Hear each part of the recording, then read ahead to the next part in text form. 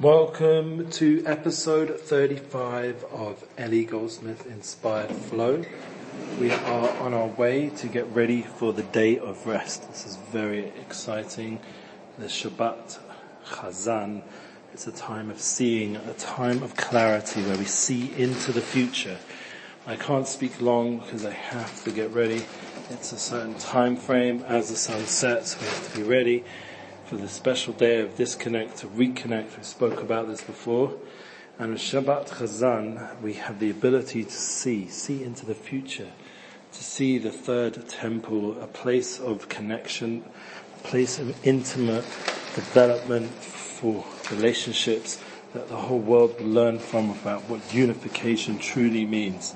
And this is something I believe deeply is a true reality. And we're commemorating the past destructions of the first and second temple.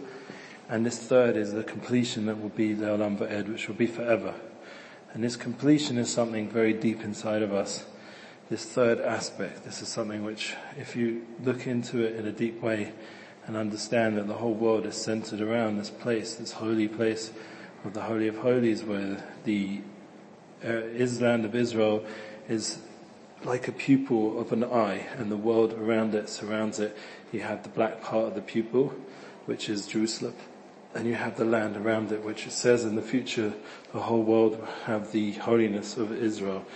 It's called Bas Ayin, this concept that the green around the black, this is the land that surrounds, circles the inner aspects of the eye, the pupil of the eye, and that is the land of Israel, which will spread throughout the whole world, the holiness of this land. The whole world will come to understand of what connection truly means.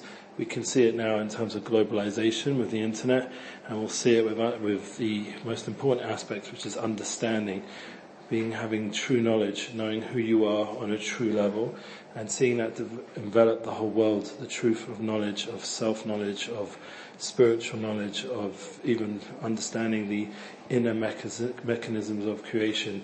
And this is a very deep aspect. And then surrounding that, as we know, is the oceans.